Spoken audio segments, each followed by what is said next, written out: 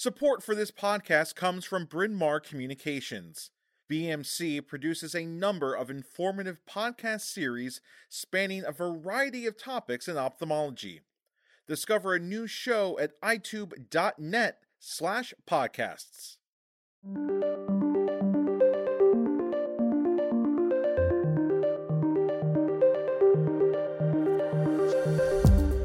Welcome back to another episode of the Mod Pod, where several authors from each issue of Modern Optometry read their articles for you. So if you're behind on time, don't worry. Grab your headphones and let us get you caught up on some of what's inside the Jan-Feb issue. To start off the episode, Rachael Wruble, co-owner of Belmont Eye and Northlake Eye in North Carolina, shares her thoughts on how presbyopia-correcting drops will fit into the treatment toolbox. Let's give a listen.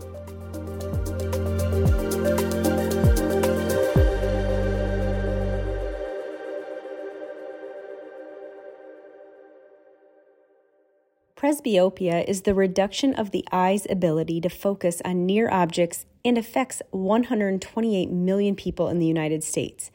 Patients sometimes present in shock, questioning what has happened to their near vision.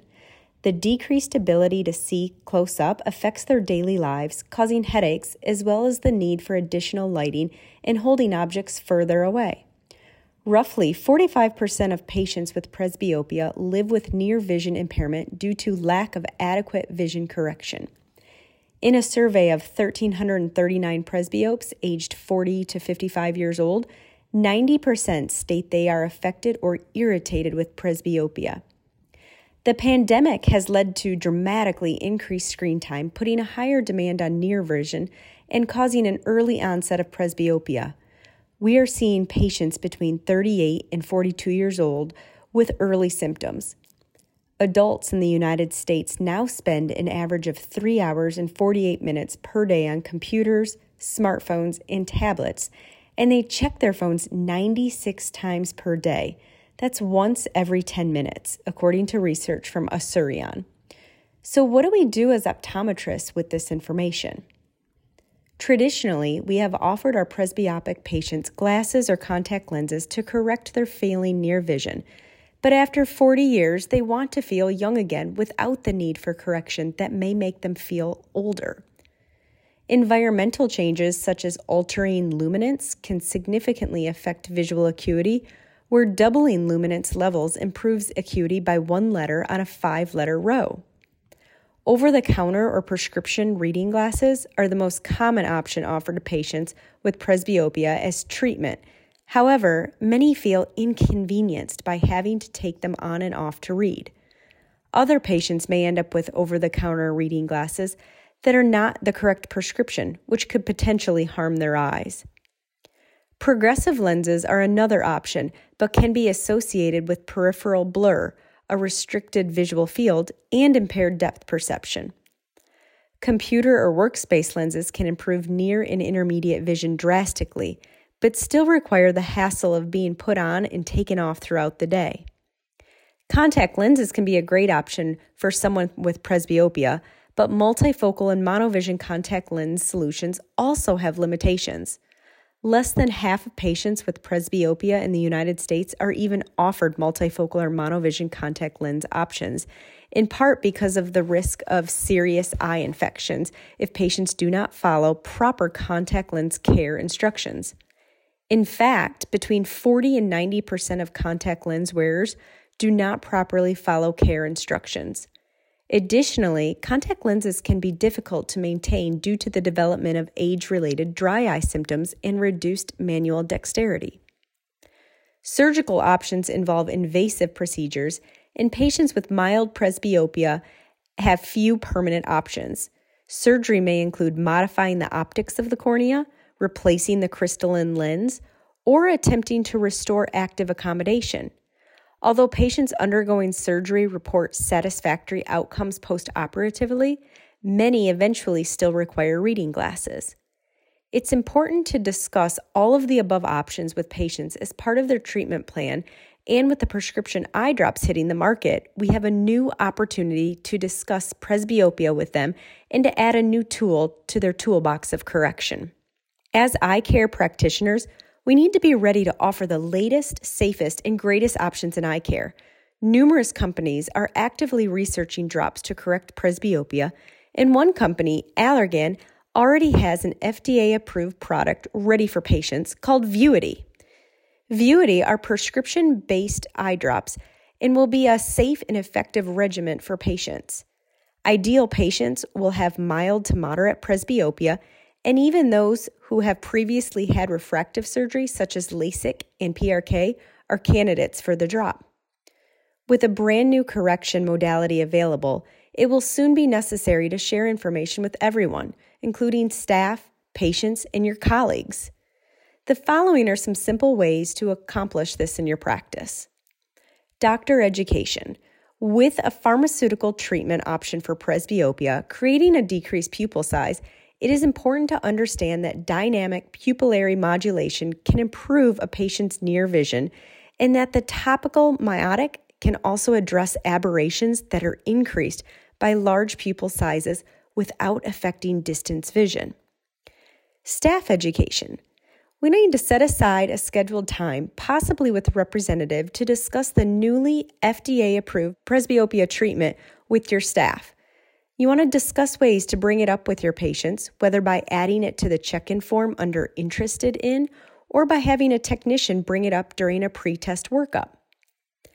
Dissatisfied patients. You could query a list of patients from your EHR or EMR who may have returned progressives or reading glasses or discontinued the use of multifocal or monovision contact lenses because they were dissatisfied. Reach out to your target population by querying a list of patients from your EHR between the ages of 38 and 55 and send an email blast letting them know that a new FDA-approved treatment exists. This will drive patients in for their annual comprehensive eye exams. Use your social media accounts to share the news about the new treatment option on the market. We need to educate patients, even the pre-presbyopes, that presbyopia will occur, but that there are options available to assist with their vision. The more education we can offer, the more patients it will drive to our practices. Potentially seeing patients who haven't had eye examination in years is huge. It also opens up the opportunity to detect early glaucoma, cataract, and macular degeneration, so it's a great public health benefit. For many optometry business owners, the question will be, how can one financially benefit from an effective presbyopia treatment without losing optical sales and without competing with the increase in online sales of contact lenses and eyeglasses? My answer to that question is this. Pharmaceutical presbyopia management will provide an increased demand in eye care services. Our patients should be made aware of all of their options, as we, as their eye care provider, should create a sufficient toolbox of treatment options based on their daily activities. Like death and taxes, presbyopia will occur at some point in our lives. Management of the condition allows patients to improve how they function when completing the daily tasks of living, as well as their quality of life. Clearly, with a new option available in the realm of presbyopia treatment, patient education will be key to determining the best choice. Okay, let's move from one discussion on innovation to another and hear Daniel Epshtein, an assistant professor of ophthalmology at Mount Sinai Morningside in New York, and Patricia Fulmer, founder and owner of Legacy Vision Center in Huntsville, Alabama, provide an overview of new and next-generation technologies and devices in the realm of glaucoma diagnostics.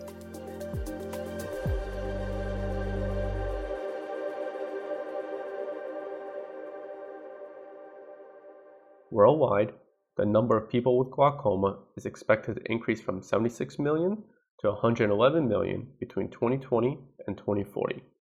If previous estimates are accurate, then more than 50% of patients with glaucoma will go undiagnosed, and 13.5% will go blind in one eye. Although these numbers are staggering, new surgical and medical innovations in the treatment of glaucoma are enabling eye care practitioners to fight back against glaucomatous vision loss. Equally important are the new diagnostic technologies helping us to accurately detect and monitor this disease so that we can appropriately treat our patients. Here we'll provide a review of some of these new diagnostic discoveries.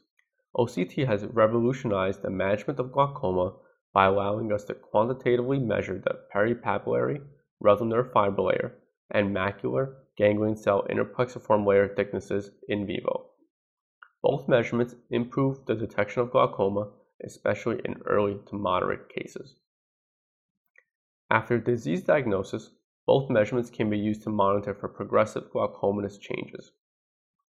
Eye care practitioners often gravitate toward these quantitative metrics of glaucomatous disease because of their impressive clinical utility. But OCT is capable of much more than simple thickness analysis. Although the laminar cribrosa cannot be visualized with fundoscopy, evaluation of various laminar features, such as laminar thickness and curvature, is possible with enhanced depth imaging OCT. In studies comparing normal patients to patients with glaucoma, those with glaucoma had statistically thinner laminar thickness measurements, as noted with OCT. Laminar thickness also correlated with the amount of visual field loss. Patients with more advanced glaucoma had thinner laminas.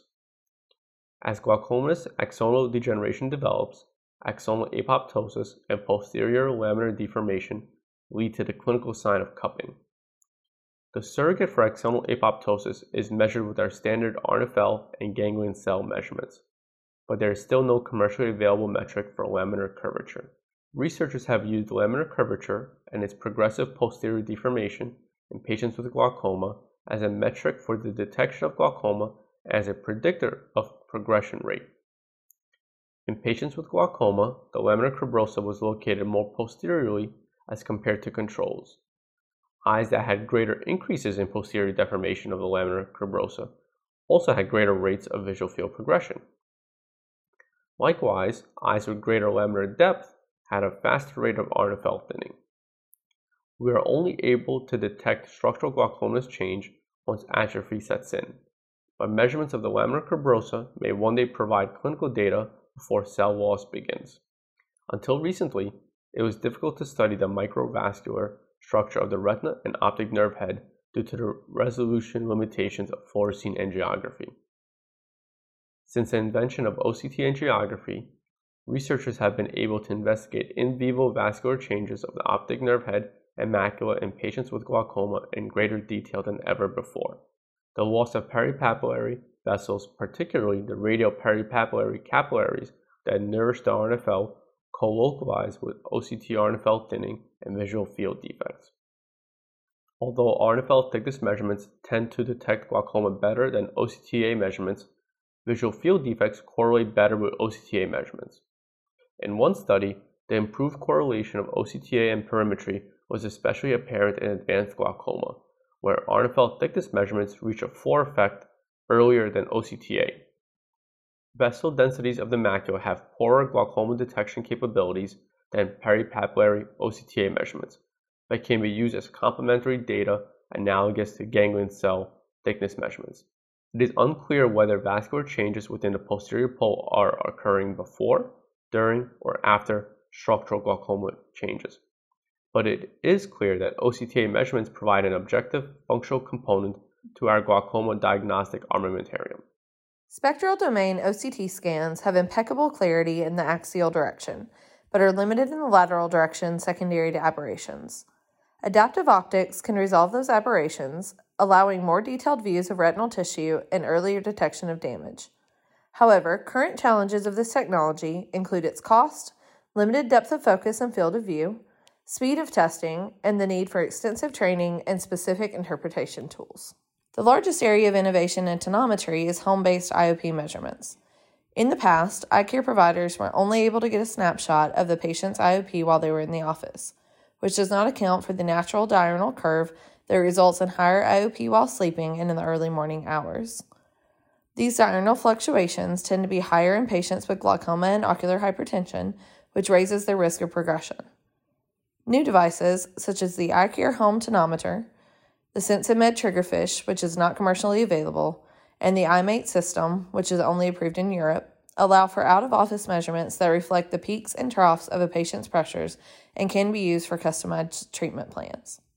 Measured with the Ocular Response Analyzer G3, or ORA, corneal hysteresis, CH, is the difference between the pressure at which the cornea bends inward during airjet applanation and the pressure at which the cornea bends outward again. In other words, it is the measure of the viscoelasticity of the cornea that corresponds to its ability to dampen forces imposed upon it. Studies have demonstrated that higher CH is linked to a lower probability of developing glaucoma and a higher maintained visual field index over time, with current thoughts suggesting that CH mimics the flexibility within the lamina cribosa and indicates the eye's capacity for shock absorption. Contemporary diagnostic advancements have been made in two aspects of perimetry: testing pattern and remote testing. Traditionally, glaucoma visual fields have been performed using 24-2 and 30-2 patterns, which screen few points within the macular area. Donald C. Hood, Ph.D., found in 2013 that glaucomatous damage is often present within the macular area of glaucoma suspects and in every stage of the disease. In patients with mild glaucoma, it has been found that 15% of normal 24-2 fields have damage on a 10-2 test. Therefore, the 24-2C test was developed based on these new data points. The test includes 10 additional points within the macular area that follow the asymmetric pattern of the bundle, testing the most vulnerable points. One of the newest breakthroughs in perimetry is testing performed through virtual reality or VR headsets. These tests correlate to Humphrey fields, are available at a lower price point, and can more easily be used by patients who are wheelchair-bound, bedridden, or have neck or back problems. Importantly, they also allow out-of-office examination, which provides an opportunity to perform serial testing at home and offer telehealth, leading to more accurate disease management. Visual is a VR visual field perimeter designed for standardized and mobile assessment of the visual field. It automatically analyzes the retinal sensitivity in patients with glaucoma and other visual disorders and can examine multiple patients at a time for increased productivity. Revive 2.0 is a wearable visual field testing unit that can be used in most lighting conditions to collect vital clinical data anytime during a patient's visit. Revive 2.0 features 6 diagnostic exams and 5 CPT codes. Glaucoma-related artificial intelligence, or AI, is being developed to analyze and categorize data from testing, including fundus photos, perimetry, and OCT. These programs can be run supervised or unsupervised and are able to identify progression risk, disease stage, and recommend referrals. Although this technology is in its early stages and needs clearer definitions of the disease and normative data in order to be fully effective, AI will likely have a clinical role in screening large groups of patients to identify risk and trends and to recommend further testing in the future. Early detection of glaucomatous changes is imperative to the successful long-term management of this disease. With the introduction and implementation of innovations such as those described above, clinicians have an extensive and growing arsenal of testing with which to combat irreversible damage from this sight-threatening condition. There have been a lot of new developments in glaucoma, and that's exciting, especially for the long-term outcomes of patients. Next, and to close out the episode, we're going to hear from Stephanie Frankel, an optometrist at Bascom Palmer Eye Institute at the University of Miami Miller School of Medicine in Miami. Dr. Frankel tackles an interesting question: where do specialty contact lenses fit into the evolving medical optometry practice?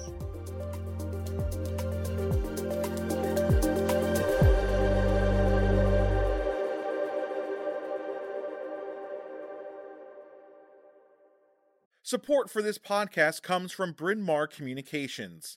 BMC produces a number of informative podcast series spanning a variety of topics in ophthalmology. Discover a new show at itube.net/podcasts. The focus on medical optometry has increased over the past few decades, and most practitioners are aware of the benefits that it provides in driving your optometry practice down the medical track. So the question becomes, how can you set yourself apart?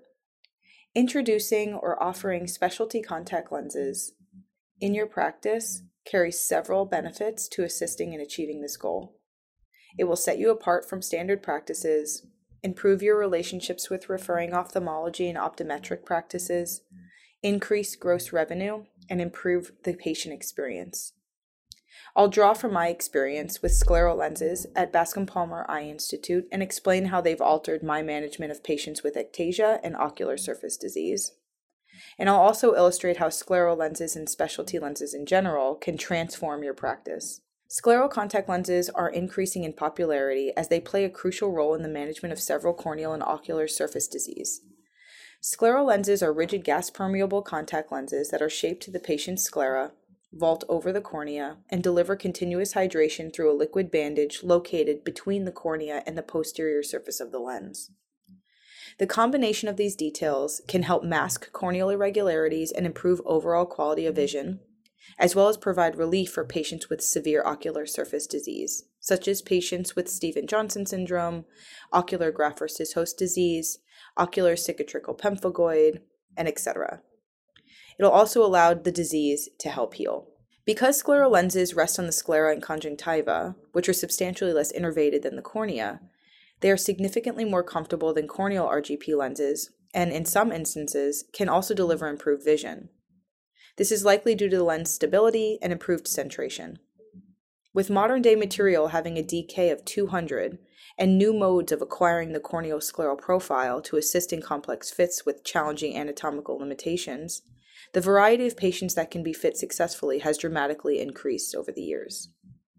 Several companies provide hardware and software that has the capability to create an initial scleral lens based on the profilometry of the patient's sclera. At Bascom Palmer Eye Institute, we perform corneoscleral topography on all new scleral lens fits. Then, based on the scleral toricity, I know what kind of fitting approach is best. For example, if the patient has a spherical sclera, I will fit him or her with a standard fitting set, assuming he or she will likely require few fitting changes. If the patient displays a regular scleral astigmatism, I will fit them with a standard fitting set, but insert the toric trial lens to get a better idea of lens rotation expectations and gauge the degree and the amount of lens toricity that will need to be ordered. If there's a large amount of regular toricity, I will order a scleral lens with a toric haptic rather than an image-guided design, unless the toricity is greater than about 400 microns. Once I have established that there's a large degree of scleral toricity, or that there's an irregular surface, I use an image-guided lens design. If the irregularity of the sclera is very severe, I adjust by changing to an impression-based scleral lens design. This allows for fewer remakes, shorter chair time, and increased lens cost due to the complexity of the fit. If you don't have access to all of these modalities to establish corneoscleral profilometry in your practice, you can use a more standard approach. This is completed by placing a trial scleral lens on the patient, evaluating the fit, and making appropriate adjustments to allow for proper alignment. It's very important that this initial lens has between 150 and 250 microns of central clearance. If not, continue to change your initial trial lens sagittal depth until it's achieved. Allow the trial lens to settle for about at least 15 to 20 minutes, then over-refract and assess the peripheral alignment for impingement or ledge lift. Modern lens laboratories have several ways to align with different anatomical challenges such as pinguecula, pterygium, blebs, with notches, microvaults, and channels. Incorporating scleral lenses into the modern-day medical optometry practice has several benefits for the practitioner, patient, and community ophthalmologists. Specialty lens fitters are few and far between, and when community ophthalmologists get wind that a local practitioner fits these lenses, they will likely begin referring patients for a myriad of corneal diseases, if they aren't already. This can drastically increase referrals and improve the overall relationship between optometry and ophthalmology.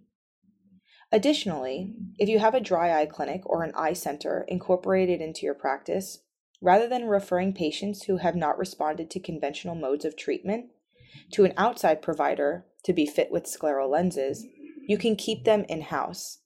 The national average cost for scleral lenses is about $500 up to $8,000 per eye, and the average cost of a trial set is between $250 and $500. This is a large return on your investment and increased profit. This can also provide an opportunity to allow for a smaller daily patient load and reap increased net gain. In addition to there being benefits to offering scleral lenses, there are some drawbacks. To become a specialty lens fitter, it requires time to be properly trained.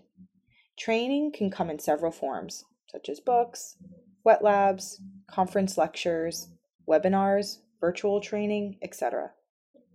Also, the fitting process is time-consuming, as the majority of these cases require several lengthy visits. The cost of specialty lenses and lack of insurance coverage creates the problem of patients who would greatly benefit from the lens not being able to afford them. There are companies and foundations that can help and offer scleral lenses at a reduced cost for patients in need of financial assistance. The inconvenience of specialty lenses can deter patients from their use. For example, debris collection within the reservoir and/or debris accumulation on the surface of the lens may require patients to remove the lens midday, clean it, and then reinsert it. Offering specialty contact lenses to patients is a rewarding experience. It can help build your patient base and be a great asset in setting yourself apart from the standard optometric practice. There are several ways to incorporate scleral lenses into your practice, whether it be through the traditional fitting strategy or with sophisticated technology. When looking for new ways to differentiate your medical optometry practice or gain more traction with patient acquisition, consider incorporating specialty contact lenses.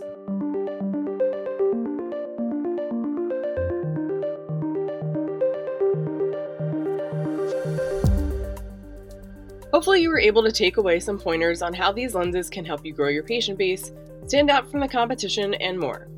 This is the part where we say goodbye until next time. Thanks again for listening. If you like what you hear, find us on Apple Podcasts, iTunes, Spotify, pretty much wherever you go to listen to podcasts. Until next time, be well.